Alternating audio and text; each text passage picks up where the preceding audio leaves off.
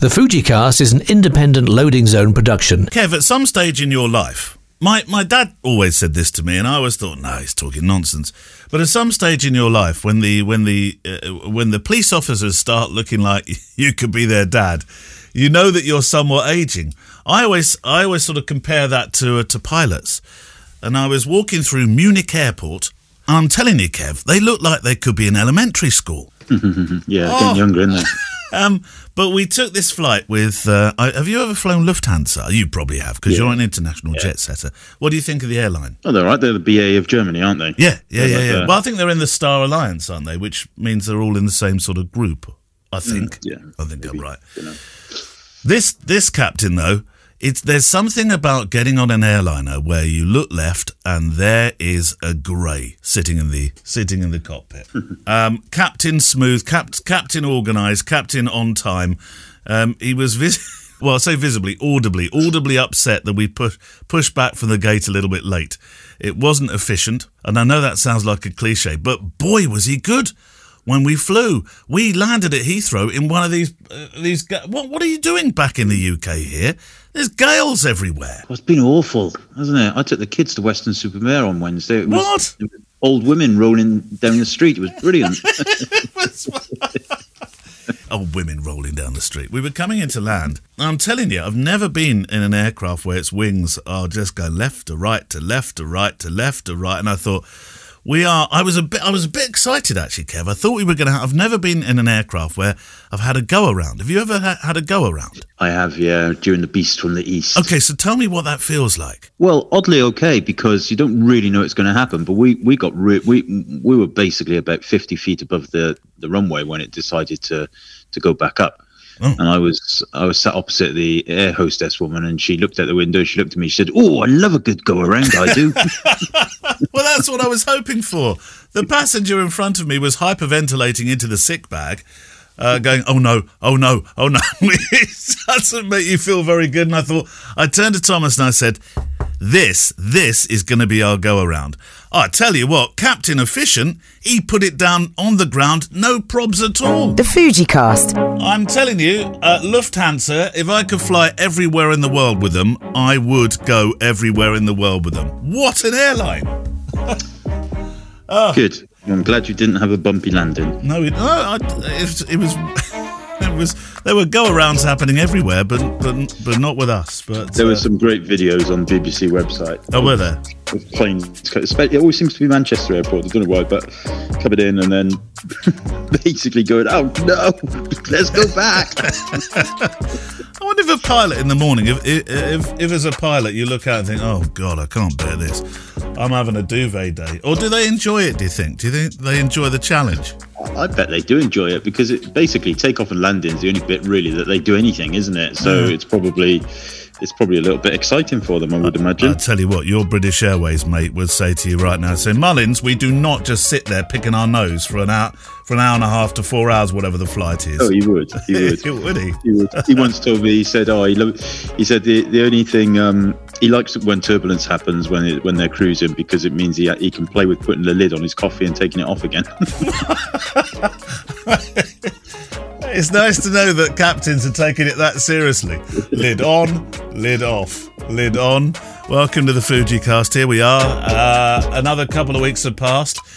On the show, your questions about Fuji, well, not just about Fujifilm cameras, and it's about photographic life as well, but don't you dare send us questions about Sony's. Kevin will have a nosebleed. There's been a couple of monochrome cameras launched this week, though, I have to say. The new Leica M11, which I think is about £36,000. That's just the case. That's just the case, Kev. Ricoh, I think, loaded a...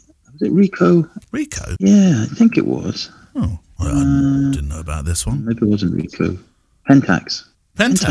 Was it Pentax? What? A dedicated monochrome camera from Pentax? Yeah, so, DP Review has been closed because Amazon are closing it down. Well, I heard about that. I only heard about that in the last few days, and I thought, what, DP Review? Can't be. Surely not.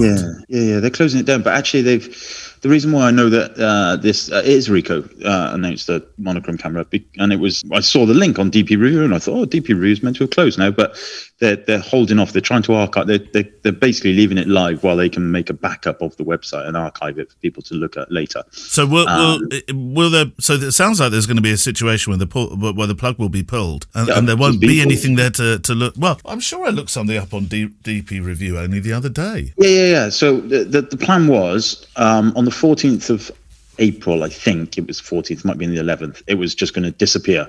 And everybody was really annoyed, obviously, super angry. I get a lot of traffic to my website from the forums and DP Review, so I was equally angry. Yeah, I bet. And I'm just looking at the update now. We've received a lot of questions about what's next for the site. We hear your concerns about losing the content that has been carefully curated over the years and want to assure you that the content will remain available as an archive. Right. So there you go. They're going to keep it basically online as an archive, which is good. But going forward, I don't think there's going to be many updates. However, that said, I then did see that there was this Ricoh Pentax K3 Mark III monochrome camera, closely followed by or should I say, so Ricoh got their monochrome announcement in about 12 hours before Leica M11 monochrome was announced. Oh.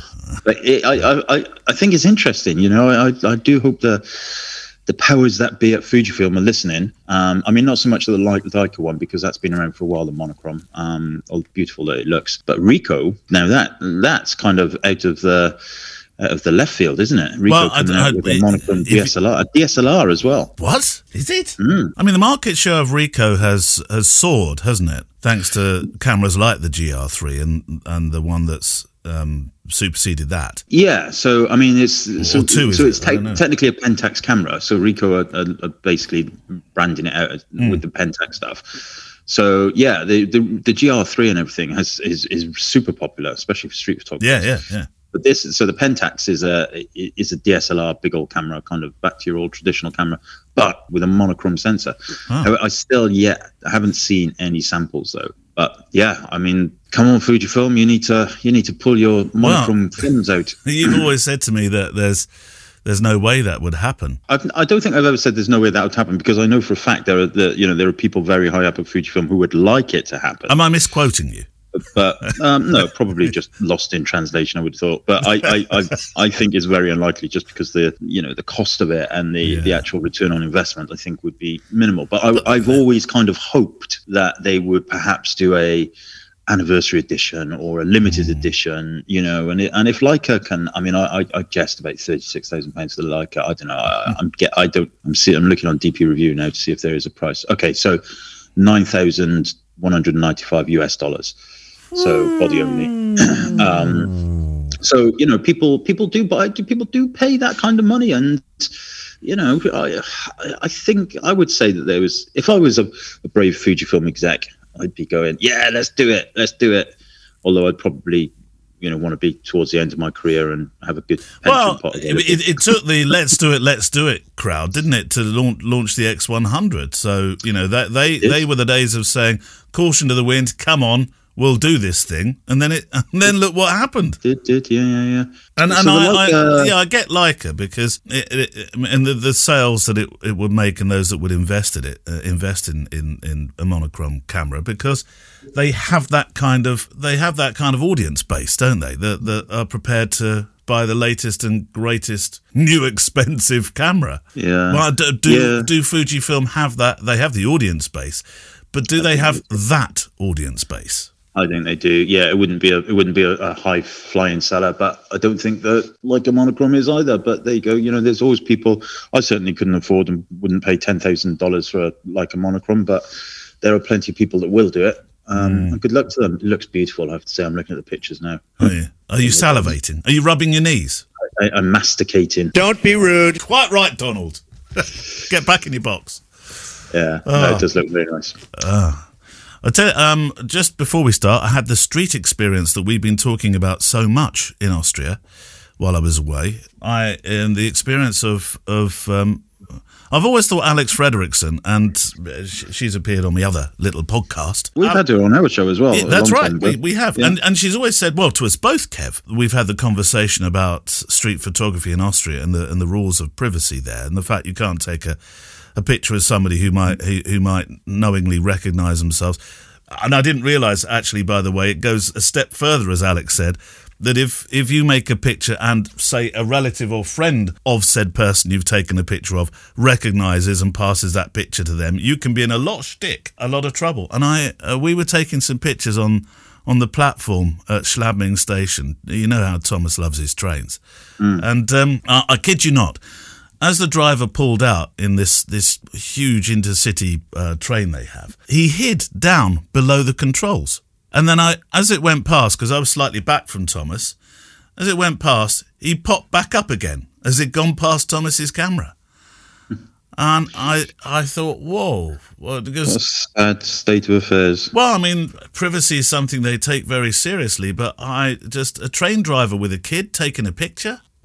I know some countries don't understand train spotting. I think the UK and America are some of the only places that do it, unless you're about to correct us. But yeah, No, well, I still think it's sad. I mean, I think it's sad for little Thomas. You know, he likes to have his drivers in his pictures, doesn't he? Yeah, well, that's important. Yeah. You know, it's not going to do him any harm, is it?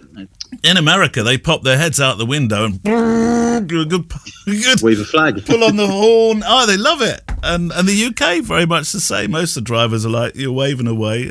But there we go. I thought, oh no, please let that not be something that's going to spread. But there we go. Right, question. We should get to questions. We'll do our mention for pick time in a little while, of course. Unless you've got any AOB, as they say at the church meeting. No. Right. Let's. Well, actually, yes. We should actually do the new patrons while we're talking about it. Go on then. Because it's that time. So thank you to all the people who do support us on Patreon. If you don't, you are not obliged to, but if you do, you will then get the Patron pop-up show. Yes. Which is where we do gentle critiques and reviews and just chit-chat and stuff of things people send in. It's not so gentle. Kev laid into the last one. Should have heard him. He was on one. So thank you very much to Raphael Lenhan, Michelle Hook, Torsten Troutvine, Donald Rigvar, Kelly Mitchell. Proper complicated names this time. Well, apart from Kelly Mitchell. Well, Kelly Mitchell, yeah. That didn't challenge. Kelly Mitchell in EastEnders, yeah. Kelly. Didn't she own the pub? Right, questions. Do you want to start from Facebook? Yeah. This is from Klaus. He's a train driver in Austria, and he says... Don't take my picture. Okay, so time on a tradition. I will start with the most recent post on the Facebook group, and this comes from Daniel Kiss, and it actually directs it directly to me, but I think it's relevant to both of us. It says, Kevin Mullins, can you share your sharpening method progress? Your images are always so crispy. We have talked about this a lot, and so we'll be brief, I think. But sharpening-wise, I typically just do output sharpening. That's why it's called output sharpening. On the export dialog in Lightroom, choose screen, or if it's going to be going to paper, matted. If I'm printed to matted paper or glossy paper. I rarely do any sharpening itself within Lightroom, with the exception of if there is an image that either, I've missed the focus or it's a little bit soft or whatever. And now I will use Topaz, whatever it's called, Topaz sharpening. Oh, wait a minute. So you do the output sharpening from within the camera? You don't? No. Lightroom, at the end of Lightroom, when I'm exporting from Lightroom. Oh, you confused me because you said you rarely do it in Lightroom. I rarely do it on the sliders in Lightroom. I do it on export. Yeah, that's the same as I do. Yeah. So I used to have it set up for different ISO ranges according to how much sharpening an ISO range could take. I've stopped doing that, though. Yeah, you can. I mean, I'm not necessarily saying that the way that we do it is the best way to do it, but it's if you're looking at my images, Daniel, and you think they're so crispy, that's basically all that's happening. Yeah. You might be seeing a little bit of the clarity and the texture sliders that I will use, especially in the black and white stuff. So when that's going on in the editing, that might be being used. But in terms of sharpening itself, nothing.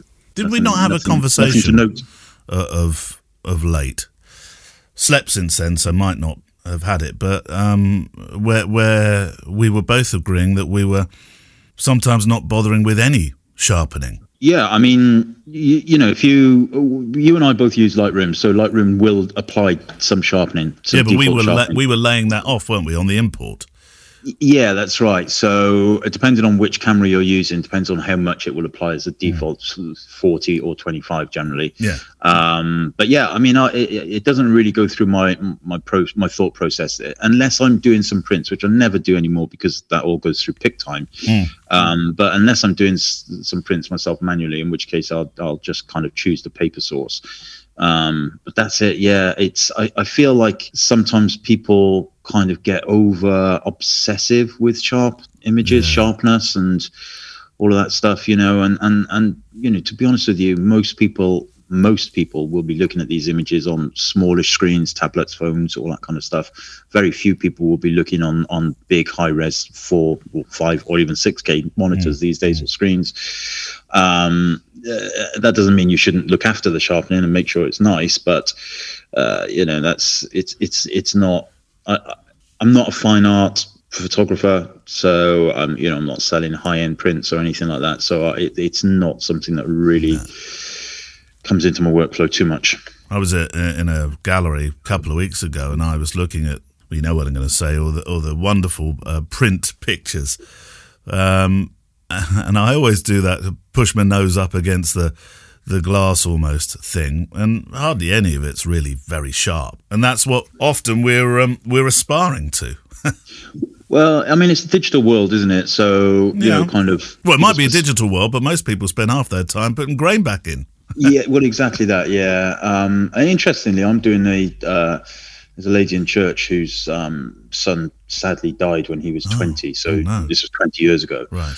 And I offered to scan her. She's got a load of 6x4s. Yeah. Scan her 6x4s. Yeah. She said, "Oh, can you do those for me?" I said, "Yeah, of course." Little did I know there would be about 5,000 of them. So I'm working my way through them. But they're beautiful pictures, and they're literally, you know, like snapshots, but snapshots of everyday life. Overexposed ones, underexposed ones, blurry ones, brilliant ones, and it you know, it's really taught me a lesson actually about the continuation of taking pictures. You know, and it's a brutal story, and it's all in a timeline as well. So I'm currently at the point of the funeral. I've had to take a break actually for a couple of days because it's, you know, it's quite hard going. But yeah, I mean, it's amazing. But all of these pictures are in a book, and obviously she wants them digitized because, you know, should anything happen to the books, and you know, and she's handwritten notes on them all, and it's an amazing archive. You know, but it does make me think. Actually, you know, we spend probably way too much time perfecting images rather than just enjoying taking them. Yeah, and I'm as guilty as everybody for that. So yeah, since I've been doing this, I've been purposely taking my X100V with me and just, you know, sticking on black and white JPEGs only, and just not even worrying about you know, about what I'm taking pictures of. Just that I am taking pictures of stuff that interests me. I found that the 365, which I've broadly kept up with, I'm only a couple of days out here and there, has been a really good lesson in just making pictures. I spoke to somebody recently who said they wouldn't want to make pictures if it ended up just being pictures of twigs, essentially. And I get that. I do get that.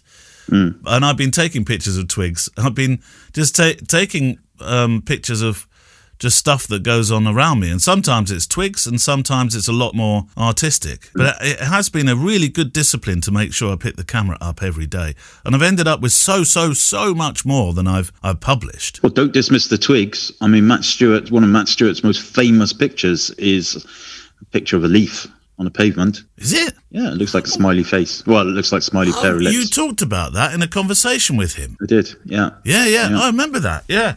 Oh, yes, it was, wasn't it? Yeah. Just search for Matt Stewart and you'll see it. It's actually on the cover of his amazing book, Think Like a Street Photographer. Right. Well, there we go. I had the discipline of picking up a camera every day and thinking, right, this does not have to be something that will hang in a big gallery. It just needs to be. It's a bit like what's that website, Kev? It's nice. Not it's nice that the Daily Nice. Oh, I think it's Daily Nice. Yeah. That's lovely, that, isn't it? I love the Daily Nice. Today, let me look at the Daily Nice. Go on, let's see what we both think of the Daily Nice. Daily Nice, which is thedailynice.com. Today it is, and just one picture loads. Paper aeroplane. It's a paper aeroplane. Oh, it's a little balsa wood one, isn't it? Yeah. See, it's not going to set the world alight, is it? But that's probably something that means something to him. That's made him smile. And what I like about that is there's no going back and forth. You can't go to yesterday's picture or anything like that. There's no kind of links. There's no about me. There's nothing. It's just called the Daily Nice, and here's a picture. I've approached Jason so many times, Jason Evans, to try and get a chat, but he's a bit like Banksy. It seems to me he's very difficult to find. Right, here is one from Rosemary Minto, who is in New Zealand. Hi from New Zealand. I'm a newbie serious hobbyist urban photographer. There's a long title. And so far I've only used a Canon 80D DSLR, which is far too heavy and loud. I'm looking at the XT5 as it meets all my requirements, lighter, faster, weather-sealed, prettier. But I'm worried it will be a huge adjustment not having an optical viewfinder. I do like the idea of the tilting frame as the Canon has the flip-out screen that I struggle to frame a scene in. It's just not intuitive to look to my left. Although, weirdly, I am a left-eye shooter. You're a left-eye. Are you a left-eye shooter? No, I am. No, you're a right-eye. Yeah. My question, do you still use an optical viewfinder? And if not, how long did you find making the change? Loving the podcast. Please don't stop. Well, optical viewfinder. Yeah, I used to shoot Canon also, and in those days there was no Canon mirrorless, so it was all optical. When the X100, the original X100 came along, I did use the optical for a bit because it was quicker. That original EVF in the X100 was just felt sluggish, didn't it? Yeah, it was sluggish. Yeah, and you'd end up with a lag from the shoot, and the same was true of the X Pro 1 and to a certain extent X Pro 2. But yeah, pretty much from X Pro 2 onwards, I properly stopped using the optical viewfinder, with the exception of low light stuff, first dance, that kind of thing. I would switch to the optical viewfinder then. But now with the modern XT5 and all of the jiggery pokery that goes on there, big EVF. I don't miss the EVF, the OVF, and in the X Pro 3 when I use that, I don't use the OVF. Very rarely, maybe just from a nostalgic point of view. I can't remember the last time I flicked that switch in the X100V, that's for sure. Yeah, part of me wonders whether that's why we're not seeing a new update to the X Pro from Fujifilm, or certainly doesn't seem to be like one in the rumour mill or anything. Yeah. And I wonder if that's because they realise that people aren't really using the optical viewfinder. I mean, I'm sure there are some people that do, by the way, but and that is the differentiating factor, isn't it, of that camera? Yeah. So yeah, I wonder if there's kind of internal conversations about that going on. I'm reading through Rosemary's email here and thinking, why would you need your optical viewfinder now that you can see the world exposed correctly through your EVF? I mean, I suppose it's a change of. It's not a complete change of direction. It's a paradigm change, isn't it? And for some people, that's quite difficult. And I get it. I totally understand it if that's the way you're used to seeing through the lens and setting your exposure manually, mostly in those cases. I get it. It is a big difference. It is a big change, but I think it's a change for the good. Yeah, and you'll soon, as anybody who's swapped to, well, I say anybody loosely, who's swapped into mirrorless will find very, very quickly you think, oh, right, okay, I can see what I'm shooting. Fantastic.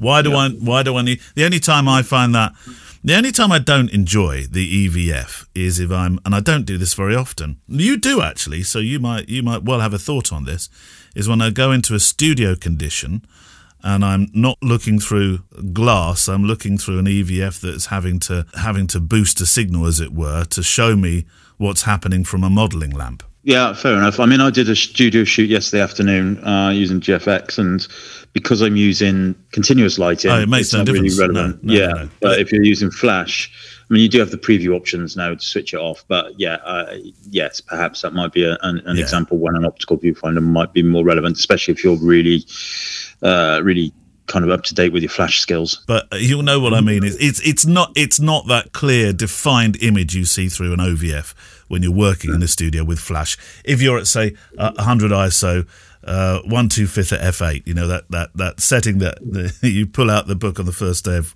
moving into a flash, it doesn't for me feel as comfortable. That's for sure. Anyway, right, we should hear from our guest. This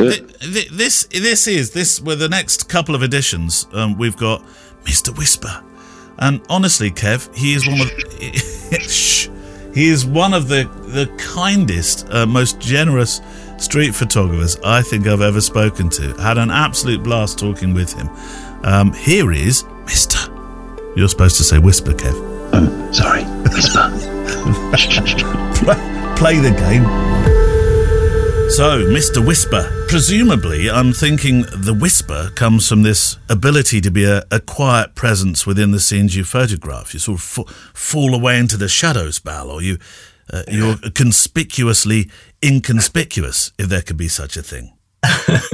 Well, I would love to agree with that answer, but and it kind of like you've just said, it works completely with for what I'm using it now for my street photography and my photography in general. Yeah. However, the name was really born way back before I think in my college days when I used to do a bit of graffiti, and it was my graffiti tag back in the day. So.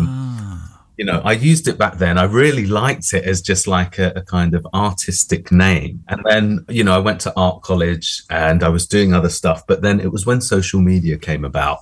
And, you know, I was heavily into social media. It was part of my job. Yeah. But I didn't trust the internet. So I didn't want to use my real name. So, you know, it felt right to bring Mr. Whisper back and kind of use it on Twitter, Instagram, or any of the platforms that I was exploring. Yeah. And yeah, lo and behold, it's worked really well. It obviously resonates with people, which is really nice. And I just like the sound of it. Yeah, and, because I kept playing with it in my mind. I thought maybe it's the marriage with low light, Mr. Whisper. I like that, the quiet of the night.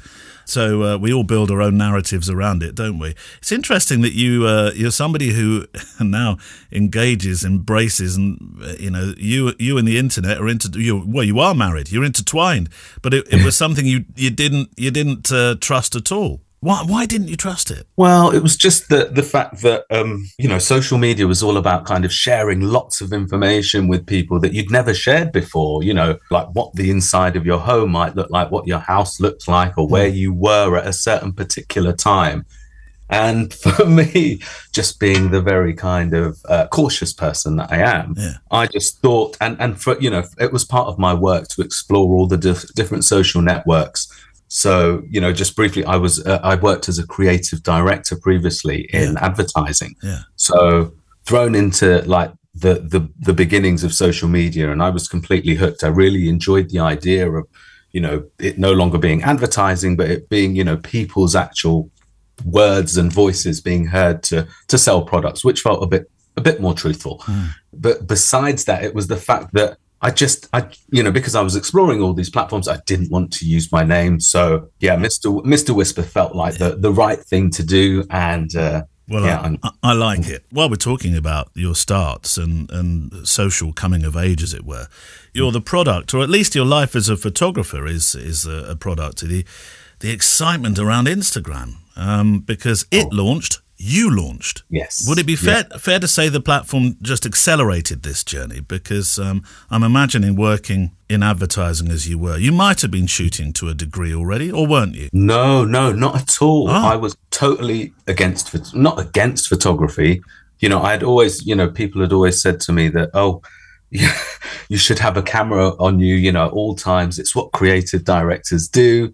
And I just, you know, I was always happy with my phone. I was like, I can take notes with it. I loved the kind of more functionality based around it. But I guess it was the fact that through Instagram, it just made photography so kind of open to everyone. I felt it didn't matter what equipment you were using. You could use something as simple as a phone, or you could use, your big camera, which you were used to using with whichever lens you wanted to. Yeah. That just felt very inviting for me. So, I just started, I was experimenting with various styles, but my main time to shoot was on my commute to work, to and from the office. And I just found, there were these endless stories to be told on the London Underground. Yeah. And I got really hooked with it's very close proximity. There's there's no getting away with the shot if you get caught. You're there and you're on a tube. But there was an immense like adrenaline rush, which related back to like my kind of graffiti days of like, did you get it? Didn't you get it? And then it was that which got me hooked onto it. And then the community of Instagram was incredibly encouraging, and I just continued to do this with a newfound passion for, like, I guess it was candid street photography, and then from there it just grew. Community encouraged me to do more. I was posting every day. Until some point, brands started to get in touch with me, and I was kind of blown away. I was like, here I am working in advertising, working with these brands, and now like the likes of Adidas, Lonely Planet. I know. They got in touch, and I was like, hold on a minute, this is just such a dream scenario for me, being a creative in the industry, not having to go through all the red tape of, all the various rounds of concepts and, an idea being amazing to something that couldn't, when it's conceived, not so great. Now it's just me, the client, and my creative vision. Like, I was like, I could be onto something here. So, armed simply with my smartphone for the first 2 years, I quit my full-time job and freelanced to do a transition and test out the waters of this newfound world. But, I was well versed in dealing with clients, understanding what their problems were, and coming up with some really nice creative solutions for both of us. One example was for the launch of a new the iPhone, and it was with Vodafone. They came to me and they said, oh, wouldn't it be great for you to shoot the London Eye with the new iPhone, showing some amazing perspectives. And I'm sure I had just recently been on the London Eye. It's a very common thing as well. So I'm always keen to try and get something unique or something a little bit different. I know it's very difficult. I still strive. If I go to a landmark, I'm really going to try and get something that you've not seen before. So with that kind of head on, I went back to Vodafone and I said, look, wouldn't it be more amazing if we got into a helicopter and flew over the city and then took some shots? That would really show how good it was. And so it was, examples like that where I was able to implement some of my past advertising experience coupled with my passion for like trying to get newfound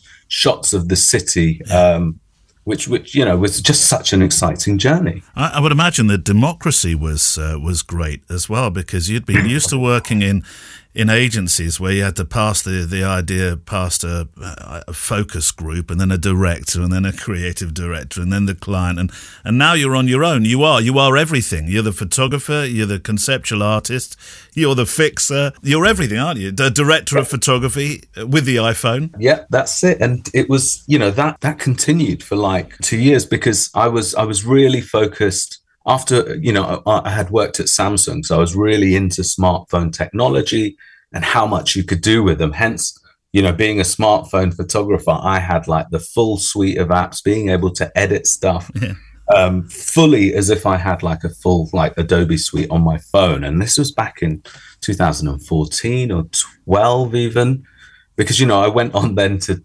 do like the Brazil World Cup with Adidas and other things just with my phone. And it was only when I did a project with Lacoste, and that was with my phone, and then they came back to me and said, we'd love to use this in a much wider campaign. We love the photography. Are we able to display it in our stores across Europe? But being an iPhone of that date, you couldn't go much bigger than an A4 piece of paper, sadly. So it was literally, I think the next day I went out to buy a Sony camera actually. And then the XT1 had just come out, And the guy in the store showed me that. My friend, who was like, you always, when you're buying your first camera, you go with that expert guy who knows everything about cameras. So my friend Gus came with me, and he was just, he'd had a Canon. He was thinking about doing the transition to Sony because it was the big thing. And I looked at the Sony, felt the Sony, didn't feel any kind of connection with it. But, I was like, what do I know about cameras? But then the XT1 came out, and I was like, wow, this is what a camera should look like. This is how it should feel. And just I think the aesthetics blew me away. Being such a designer at heart, I was just like, this is beautiful. I'd happily wear this around my neck every day of my life. Can I rewind just a little bit for the Instagram story, which does fascinate me, because you were writing there at the start. What was it like at the start? Because there were less rules on how you could advertise on the medium. And how you represented yourself and how you represented clients' work. What was it like? It must have been, you were trailblazing, if I can use that word. It was very exciting. It was absolutely unheard of, to be honest, because, like I said, at the same time, I had been a creative director for 12 years. Well, worked my way up to that title. And I was freelancing for the first 2 years of that as I was transitioning. So I knew that I had an incredible creative director portfolio out there ready to do freelance work. But at the same time, I was posting photos on Instagram. And these photos on Instagram were probably generating like 3 or 4 jobs a week. Wow. Which then I had to pick and choose very kind of carefully what brands I wanted to associate with, which brands had the options to expand projects. And, it would be a really good brand association for me. That time was like, when we watch Mad Men on TV, that was the heyday of advertising. I guess my heyday of like photography and kind of, why I was really attracted to this, just such creative potential.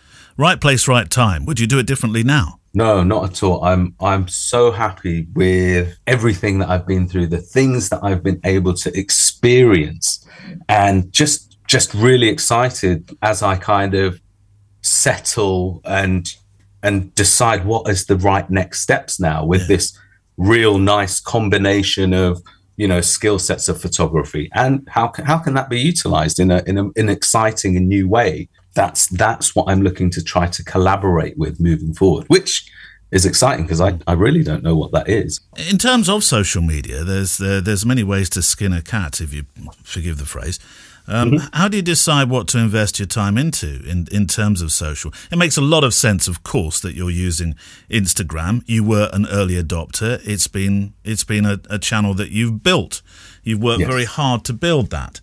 But there are other channels. There's Vero, there's Twitter, there's YouTube. YouTube, of course, that's more demanding in terms of time because you can spend a lot of time making a film and get half the engagement of what you probably get on Instagram, I would imagine. Yeah, that's exactly it. That's what I have found. But at the same time, I try not to let that, make me not make videos. I love making videos.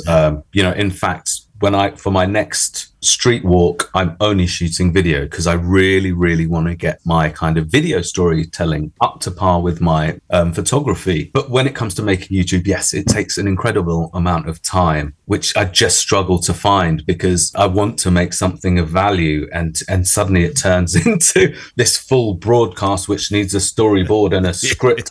I get into advertising mode, whereas I should be a little bit freer with it. But you choose your platform. So I do have a presence on YouTube, and I do find it rewarding every time I do manage to make a post because, even if it was 6 months ago, people are still finding them and commenting them and finding certain bits and pieces very useful. So for me, it's, I try to use certain platforms for different things. YouTube is very much for me a place to give back everything that I've learned while I'm learning at the same time. Instagram probably works more like an organic portfolio for me, but I also have a very good community who gives me great feedback on stuff that I'm doing. And just going back to your point of, very early Instagram days and how I kind of handled that. Well, I've always kind of made sure I've got that hashtag ad in my caption. But the fact, I can honestly say I don't think that meant anything to anyone until like 6 years later when it became a thing. And then people were like, oh, you've got to put these certain things in so that you're transparent with your audience. And my audience, I'm very thankful to say, have been so supportive about it. No negative comments about it, because I think that is part of my process when I'm trying to choose my collaborations quite carefully, and how either I can bring them back in a very honest and transparent conversation to be had with my audience. I know there's the advertising work that you do and the clients that you work with, and there's obviously your work, and the two meld quite a lot anyway. So where did this, as you were making your pictures, as you were developing your grid and your style and we'll come to cameras soon as well, as you were developing all this, how did the low light thing develop with it? Because that's what you're very much known for now. I would expect that there are certain AM times on your clock that don't exist. Well, there'll be into the night ones, maybe 2, 3 or 4 in the morning, because your low light work is just delicious. Oh, that's very kind. Thank you very much. The low light stuff was born as part of the transition, actually, from my smartphone to a big camera. Right. Because I subliminally or subconsciously never realized that with my phone, I was only taking photos during the day. And then I remember I got my XT1 and I went to Dubai. I'd be shooting during the day, but at night I also had it with me. So I'd start shooting at night. So hang on a minute, I've never shot at night before. And now I can, because everything you shoot with your phone at night back in those days was just horrible. It was, it was a snowstorm, really, wasn't it? That's a brilliant way of putting it. So yeah, that wouldn't be acceptable for me. So I did try a little bit with low light stuff. I found that it needed incredible amounts of editing to make it work with the smartphone. So when I was able to do it with my camera, I was like, hang on a minute, this is a whole new world for me. And when I started to look for the same narratives in the day that I would at night, I just found there was such a more cinematic quality to my images by night, and also it also just fades out a lot of the noise, because you're able to you find these self-made vignettes. That's what I'm constantly looking for, is trying to isolate people in a very busy city, and you'll just see them suddenly spotlit within the night scene, and then I'm off on a chase trying to get them and picture them in, frame them in the right narrative for what I'm trying to convey. I wonder whether you work in a different way, because I know you probably still use your smartphone for pictures. Why not? It's there and it's a fantastic tool. But I wonder, and I don't mean just technically with noise, etc., but I wonder if you feel differently when you're making a picture with, it's an XT5 now, I know, but whether it's an XT1 or 2 or 3 or 4 or 5, and your smartphone, is there a different process to it? Do you feel differently about a picture you make with either or? Yes, definitely. Because I have worked with so many smartphone brands over the period of time, and I've been testing them purely for their low light abilities. So as amazing as they get, I always find myself, when I want to produce the best image for low light quality to showcase their abilities, it will have to be a long exposure. I think it was only in my last and final smartphone project that I didn't have to do that, which kind of, threw me off my seat a little bit. And it's still the smartphone that I use to this day. So I know that, where its limitations are. It's that fact that I know there's a striking difference. If I was to go with a phone, I would come back very frustrated, because I probably miss 90% of the shots that I have in my mind. So I definitely distinguish between them, and I have not posted like a smartphone photo unless it's a sponsored post from a brand on my feed since I transitioned, because I just feel there is such a big gap for me. XT, I know you love your XTs. Did you have you used the X100 range at all in your work? No, I haven't. I'm gonna. It's funny you say that, because if you can get hold of one, that is. Yes, exactly. I was gonna put a request in and try and get hold of one, and then do a YouTube review, because it is very popular, and there's about a million reviews out there, but I've not seen that many on Night photography with it. So I think it was quite an interesting thing to test out. I guard my X100V as if I'm wearing a Rolex when I'm walking around London. Yes, you should. I wouldn't be able to get another one at the moment quite so easily. There's a strong abstract nature to your work. For example, I see pictures where you use your smartphone to make reflections. You shoot across your smartphone with your big phone, with your big camera, as we're calling it. You turn scenes upside down quite routinely. There are triptychs within single images. It's hard to reinvent wheels, but you certainly work hard to try and surprise your audience, don't you? Reframing is something you do. And you mentioned trying to find different ways of shooting iconic structures or scenes. And I love the St. Paul's one, for example. Does that come... Oh, I suppose it comes naturally to you now, but it's something you had to work very hard on. Yes, I think, and I think it's a continuous thing, to be honest, because there's an incredible amount of, talented photographers now, more than there ever was. Yeah. And again, that's all thanks to, all these apps like Instagram and Vero, encouraging people just to get on there. And then, so, for me, it's the challenge that I absolutely love. And, it's 99% of the time my clients come to me as well for that kind of unique perspective. They'll come and say, wow, we've not seen that before. Can you do something with this? And it's a great challenge. And let's sit down and, really think about this, because I think that's something that I like to do as well. I do like to kind of prepare myself, have a little story that I'm like trying to tell. So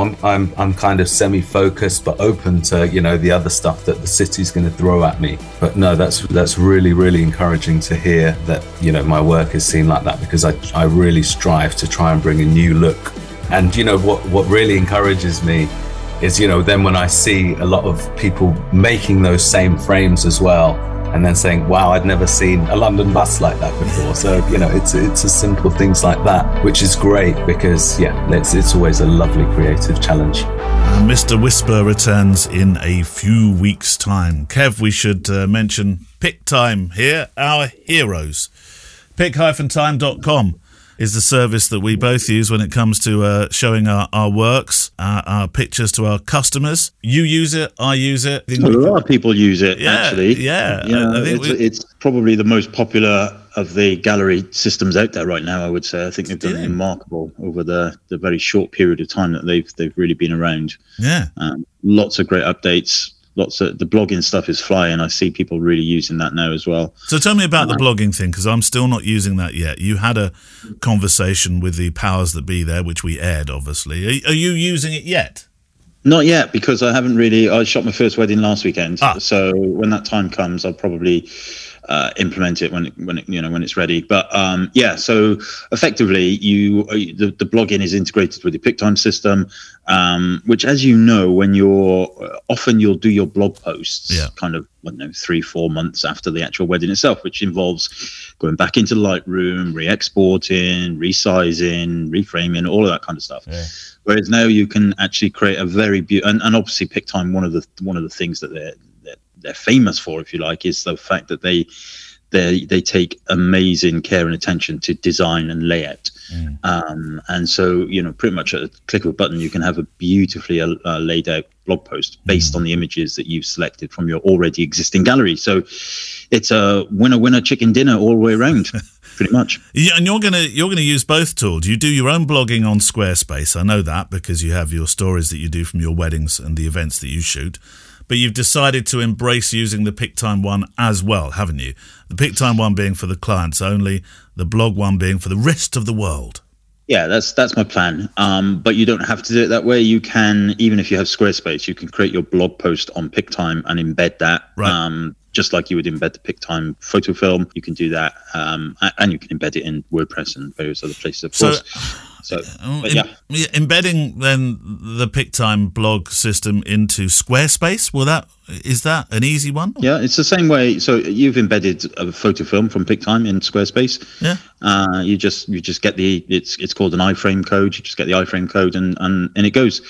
From an SEO point of view, there shouldn't really be much of an impact. I wouldn't say it won't be as strong as doing it entirely on Squarespace, just because it has to pass through to the iframe. But a very small loss in that respect, compared to the great gain of doing it in PickTime is probably more powerful. But your mileage may vary on that. You obviously you will be limited to the way that PickTime does its blogging, and there are certain constraints in terms of how you kind of lay the images out and things like that. But it does look beautiful, and I think, and it's free. So it's free if you've got a PickTime account. So just have a look at it, have a play with it, and you might decide it's not for you. But I would imagine most people who regularly blog will just go, "Oh my word, why didn't I know about this before?" And then we will say, "You did know, because we told you about it months ago."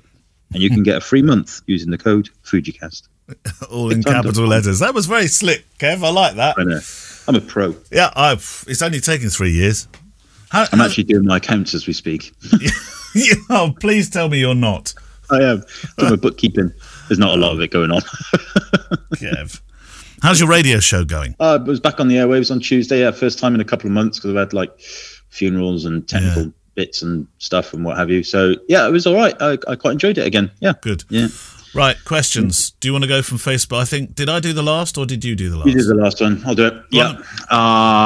Okay, so let's go to David Jennings, who says, to build a portfolio in commercial food photography, what are your thoughts on enticing businesses with a free photo shoot, but charging per photo download for the ones that they want to use? With a side condition, I thought he was going to say with a side of chips then. No. With a side condition that the photographer can sell the photos on stock photo websites. Right. There is obviously a risk they wouldn't purchase many, if any, but at least can get some long-term revenue if the photos sell. It sounds too complicated to me, and I don't think clients think that way. Well, you might find a few that do, but I don't think enough will think that way. It's a cute idea, but I'm not sure that clients will think, "Oh, that's great. I can, peppercorn for this, and then I'll pop it up there, and I'll become a food zillionaire." There's so many food images around that are free. I'm not sure. Well, there are, and obviously with the threat of AI and everything. But I would say if this is a brand new kind of well, it is. It sounds direction. Like it sounds like a new. It says to build a portfolio. So personally, and I know there will be a lot of grumpy old men that will frown and switch the podcast off at this point. But I would have no problems in saying, do some stuff for free. Get your toes in the soup. And get your fork in the food. Get your toes in the soup. Get some pictures out there. That's disgusting. And do it. Yeah, I mean, you're right. The then bit about stock photos and everything sounds a bit overcomplicated. Yeah. Absolutely, throw them on stock websites. If they sell, they sell. If they don't, they don't. But I wouldn't worry too much about just doing some free stuff in the short term to get your portfolio up and running. I've done it with my portrait stuff. So did it yesterday. And the new site looks great. It's Fireman, You had a what in there? Fireman. I didn't know you were doing those kind of shoots, Kev. Very good looking guy. Yeah. Very good looking guy. I always think of our friend Chris Orange at this point, who was doing lots of landscapes and other social photography work, and then his food stuff just he literally went flying, because he flew to the World Cup in Qatar to photograph the VIP suites that were serving food, and he went away for the entire World Cup, and he was essentially doing food photography. But he got there through doing free jobs to start with, getting in with clients, modeling and styling food, getting in with clients, and then gradually building that portfolio until clients were throwing money at him. Yeah. I mean, I have no problems in kind of saying when you're right at the beginning of a journey. We've both done it, Kev. We've both done it. I haven't. Yeah, absolutely, and I don't hide the fact. But yes, so yeah, but don't the stock stuff. I think you'll be hard pushed to make money from stocks images selling food unless you can find some kind of unique twist to it. But yeah, otherwise, well, I think crack your eggs on. You found that unique angle. Put your toe in some soup. That's right. Put your toe in some soup, crack your eggs on, and away you go. You'll be with Chris Orange at the next World Cup. Absolutely sorted. What do you think, bouquet chicken? Yeah, I knew you'd agree. Burger for one. This is from Philando Jones. We haven't heard from Philando for ages. Hi, gents. It's been a while since I've submitted a question. I think the last time was way back. See, episode 6 or 8. We'll go and check. I don't mean to be somber. But here's a question for the both of you. When a client or relative of a client that you photographed fairly recently has passed, what do you do with their photos? Out of respect, would you remove them from your website and social media, or would you leave them up? Within the past year or so, 2 clients of mine, both older gentlemen who were part of a larger family photo session, had passed away. For one of those gents, the family knew the time was coming, and his wife wanted to get them together again for pictures. How would you have handled this after finding out the news? Thanks for the show and great content. Philando, I will always refer to a wedding that I shot. It must be a decade ago now, Kev. I mean, you know the one with Sarah, who came here to. I mean, I'm looking behind me where I used to have the meeting room. No studio's here now, but the meeting room was there. And I remember the day that Sarah and Wilson, her husband to be, came. I'd photographed their young daughter with them as a photo shoot when I had a studio, so that was a long time ago. And I always remember her saying to me, "Well, you know, I've got a wedding next month." I asked, "Why next month? Why the speed?" And she said, "Well, it's like this. I've got a brain tumor. It's going to get me. I won't get it." I shot the wedding. She did pass, sadly, even though she battled so hard and so bravely against this, taking surgery in France, I believe, as well.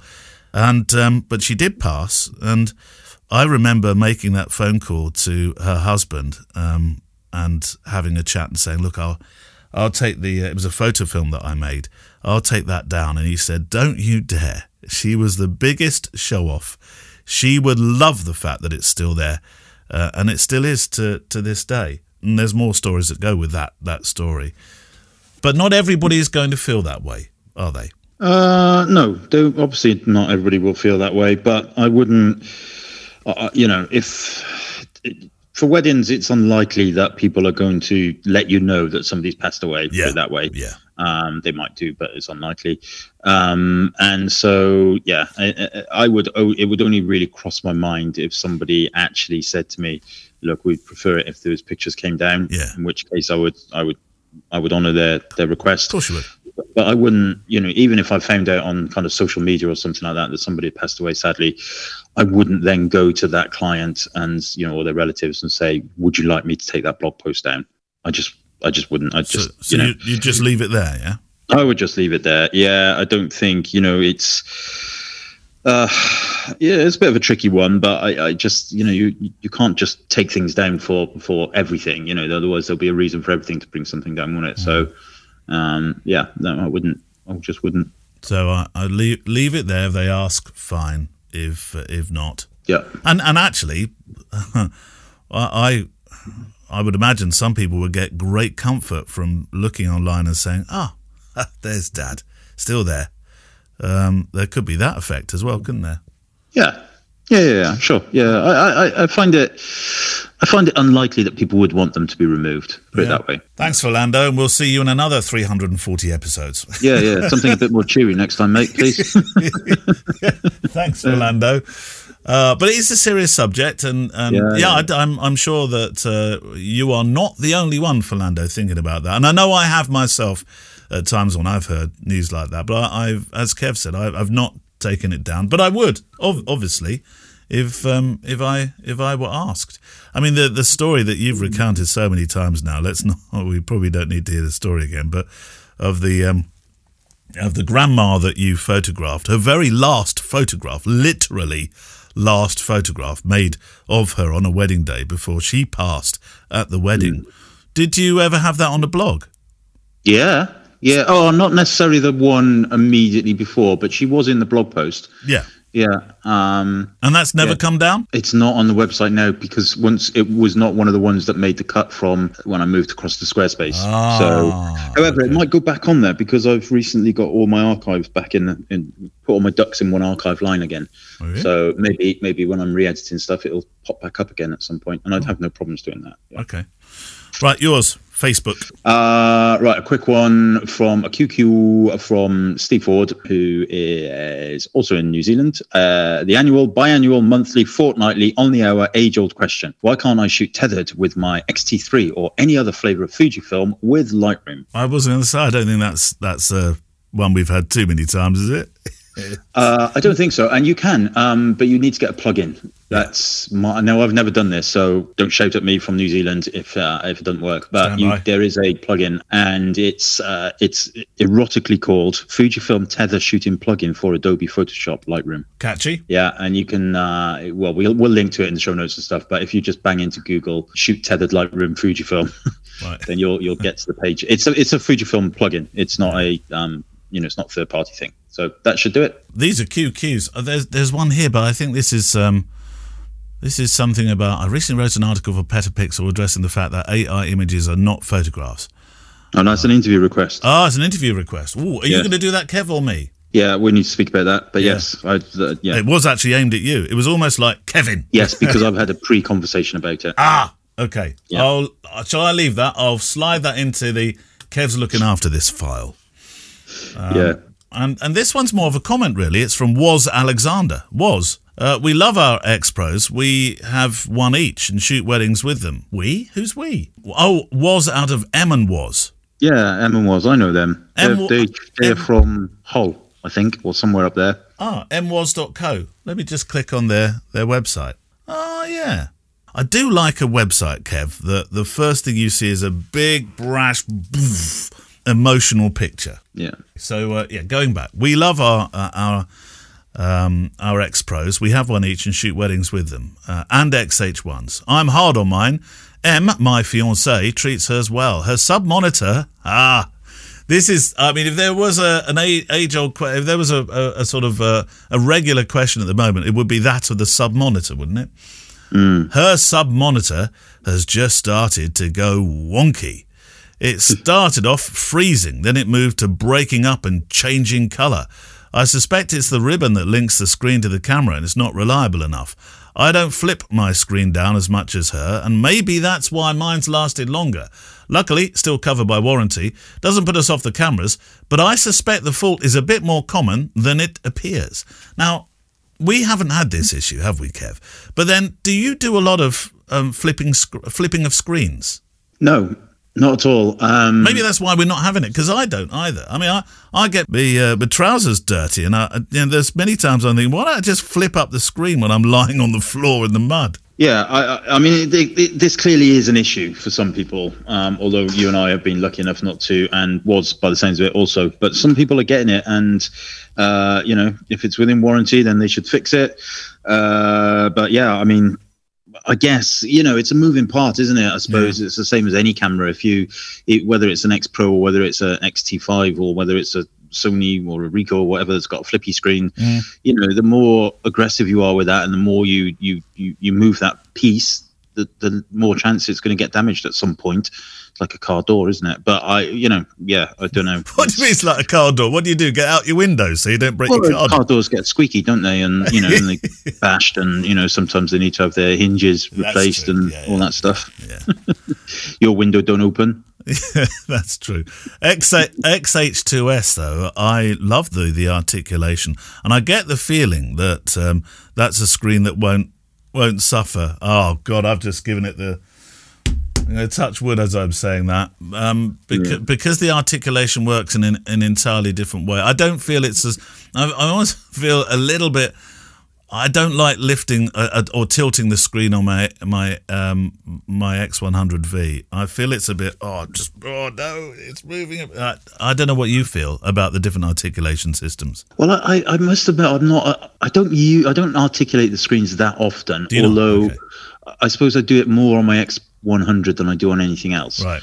and you've been using that quite a bit recently. So yeah, I mean, no, I don't fret about these things. I suppose, I mean, I was always kind of protected a little bit by being a Fujifilm ambassador, knowing that I'd always get things repaired and stuff should I need them, at a discount as well, and that's kind of not the case now. So I need to be a little bit more careful, perhaps, with my stuff.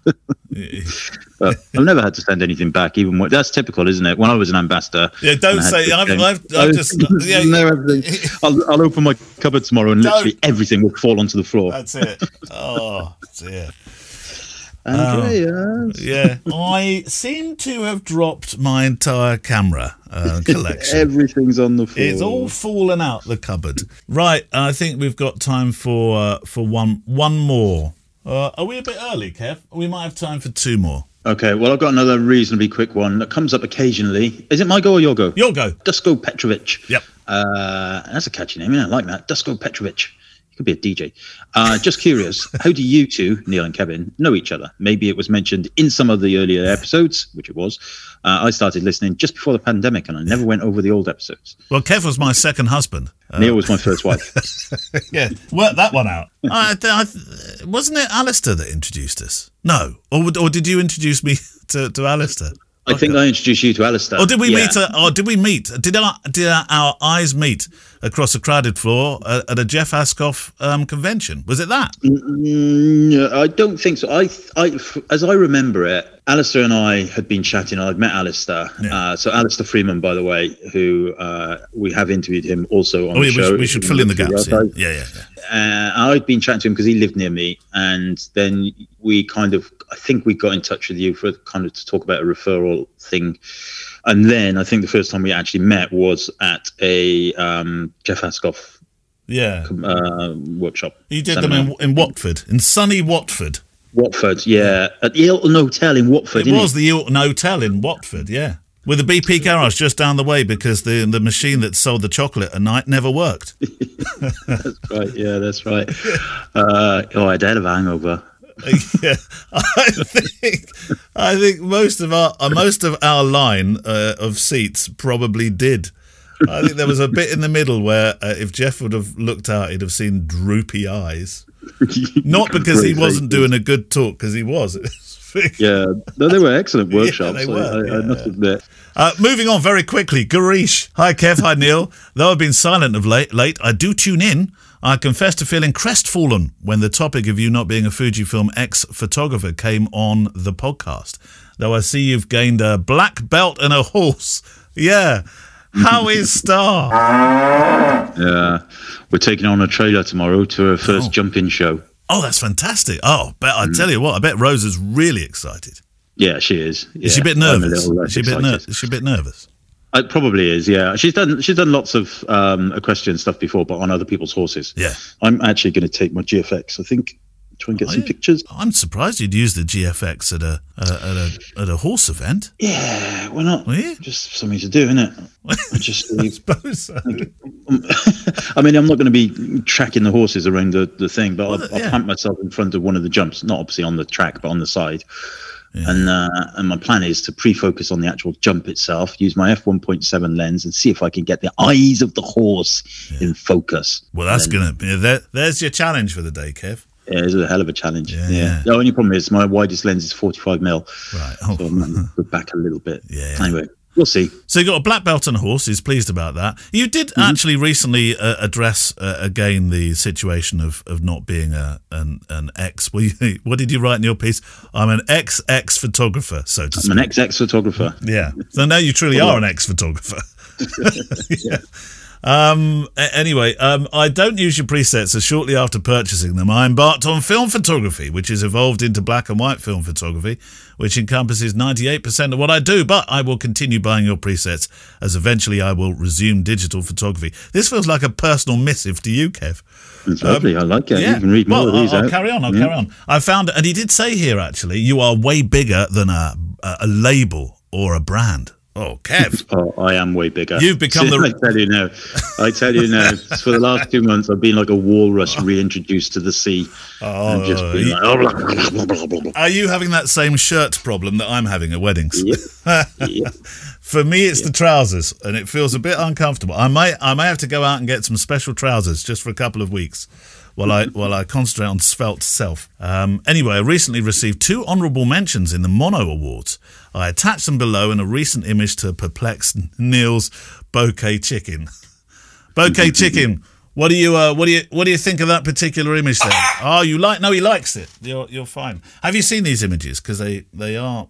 Yes. They are for you. Yeah, they're very good, and we will again. We'll put them on the show page. But yeah, I did see that email, and they are excellent film. It's good, isn't it? Yeah, this one's literally. I mean, this looks like Cartier-Bresson, the man himself, could have made it. Yeah, I thought they were really beautiful. Fantastic picture. Anyway, regards to Gemma, Albie, Rosa, and you, Kev. And here it says, and Neil. so it wasn't a question. It was a bit of an honourable mention for the Mullins. Well, you're welcome to send those sort of things in. Right. But I think actually that's about all we have time for this week, for the next couple of biannual, bi-monthly, bi-weekly. One day, Kev, when we've both won lottos, we'll go back to just doing it weekly. It's much easier to get the right phrase. Yes. Yeah. Maybe one day. Questions. What's your Facebook looking like? Do you need a bit of a top up? Always need a top up. And if you get the timing right and you are the most recent post, you're guaranteed to get your question on the show. We do have some through previous weeks that I still have to work through, which I will do. Yeah. Well, we definitely need some more email ones. That's for sure. So if you can send them to click@fujicast.co.uk. click@fujicast.co.uk. Otherwise, it's going to be a long haul over the summer. As long as it's with Lufthansa, he says. What are you on about? Well, we're nearly there. My window now, pouring with rain, howling with wind. Oh, yeah, that's true. Yeah. I took Albie to football on Wednesday. We went to Weston-super-Mare Wednesday when it was the Storms. And then he had his one and only midweek football match. They lost 12-1, bless them. Oh, no. And it was brutal. Absolutely brutal. Oh, I bet it was miserable when it came off on that one. Well, they all were a bit, but I think they were just glad to get off. Yeah, I bet. As I said to the woman stood next to me, I said, what they don't realise is much worse for us. That's a very good point. My friend Sue Sayre calls Weston-super-Mare. She calls it Weston-super-Mud. She lives there, so she should know. Right, that's it. Have a lovely couple of weeks, and we'll speak to you in a couple of weeks' time. Bye, Kev. The FujiCast is an independent loading zone production. Email the show with your questions and words of wisdom to click@fujicast.co.uk. Email any complaints and political nonsense to our wives, who will deal with your comments in their own good time and in their own good way.